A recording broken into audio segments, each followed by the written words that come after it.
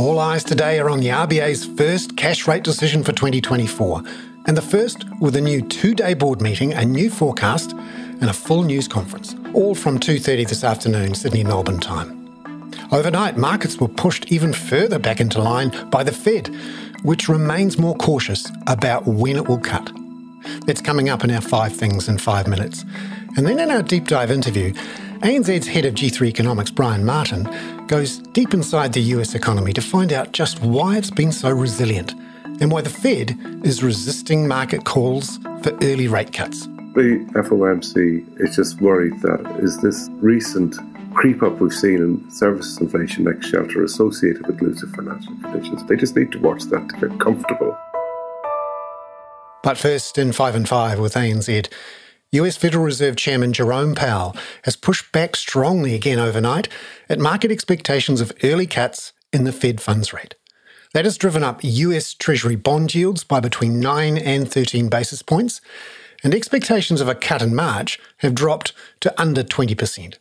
They were over 60% as recently as a week ago. Attention is now switching to the next Fed meeting in May, with expectations of a first cut there being just over 75%.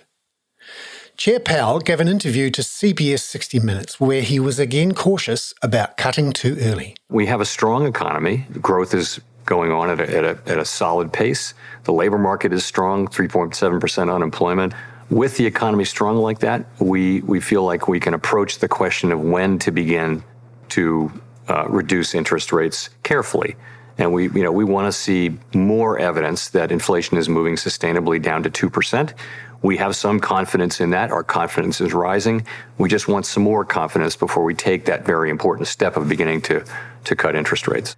Number 2, that caution is forcing financial markets to unwind their bets on lower US interest rates, which typically makes stocks more attractive and the US dollar less attractive. So when expectations of US interest rates rise, US stocks often fall and the dollar rises. As of 5 a.m. Sydney-Melbourne time, the US 2-year yield was up 9 basis points to 4.46% and the 10-year up 13 points at 4.16%. That pushed the US dollar up against the Aussie in particular and the Kiwi. The Aussie was down at 64.81 US cents at 5 a.m. from 66 cents as recently as Friday night. The Kiwi is at 60.51 US cents, down a cent from Friday. ANZ's head of G3 Economics, Brian Martin, says there may be more adjustment upwards to come in the market's view of where interest rates go. We had a huge rally in bond markets, we had a huge rally in equity markets. And it was all really precipitated on the view that the FOMC could be in a position to cut interest rates as early as March of this year. We've always been sceptical of that view. We've thought that a mid-year cut June, July would be more appropriate. That gives the Fed time to really assess the improvement in inflation. Number 3, the Aussie dollar has been the biggest faller against the US dollar over the last couple of days. ANZ's head of FX research, Marjabeen Zaman, has noticed how the Aussie dollar often weakens going into an RBA rates decision. There are a few things that are driving the Aussie dollar lower. One is obviously the stronger US dollar on US exceptionalism in terms of the economic story. Second is, of course, we tend to also see a little bit of a weakness ahead of RBA meetings, as we have noticed in this rate cycle over the last year, that, Aussie tends to be softer as we move into the RBA day. And that's exactly the trend we are seeing. Number 4, ANZ's head of Australian research, Adam Boyton, will be busy today with the RBA's rates decision and the new forecasts.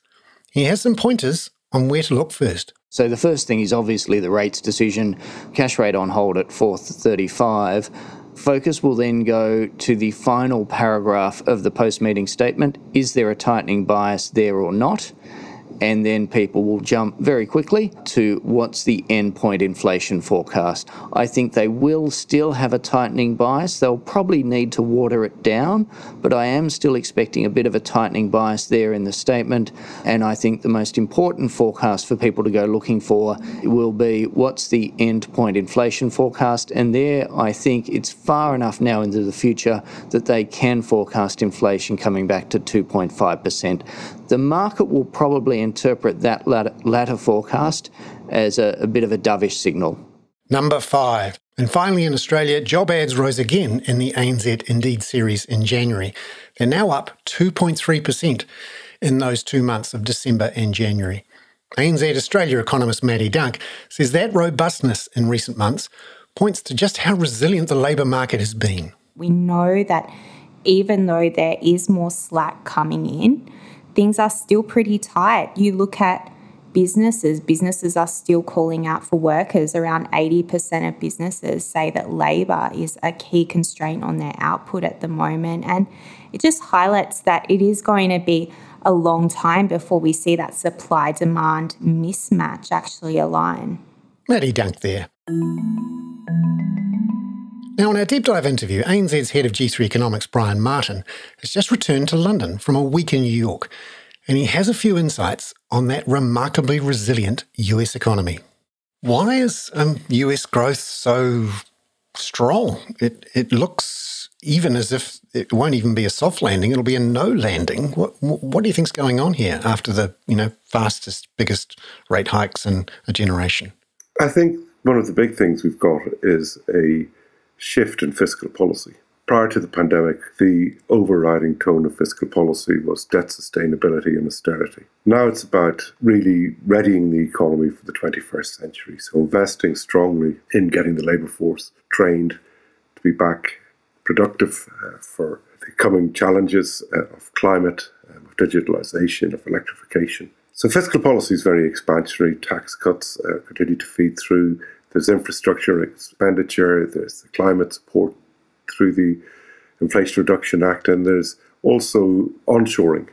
There's the CHIPS Act. And industrial policy in the United States is very supportive of what we call crowding in investment and supporting growth. The labour market is also very strong. Wealth gains have been very strong. Household balance sheets are very strong. House prices haven't collapsed, despite the fact that interest rates have gone up very sharply. The level of excess savings from the pandemic is still supporting consumption. So there's a whole raft of factors that are keeping economic growth strong.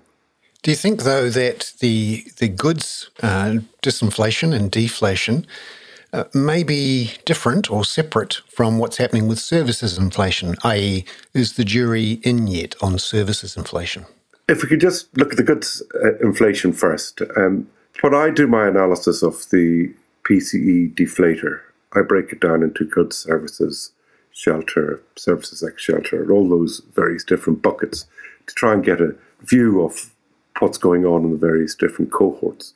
Goods inflation is in the lowest 1% when you look at it on a 6-month annualized basis. It's in the lowest 1% of readings since the series began back in 1959. When you look at services inflation, that actually seems to have bottomed, and this is services inflation excluding shelter I'm talking about.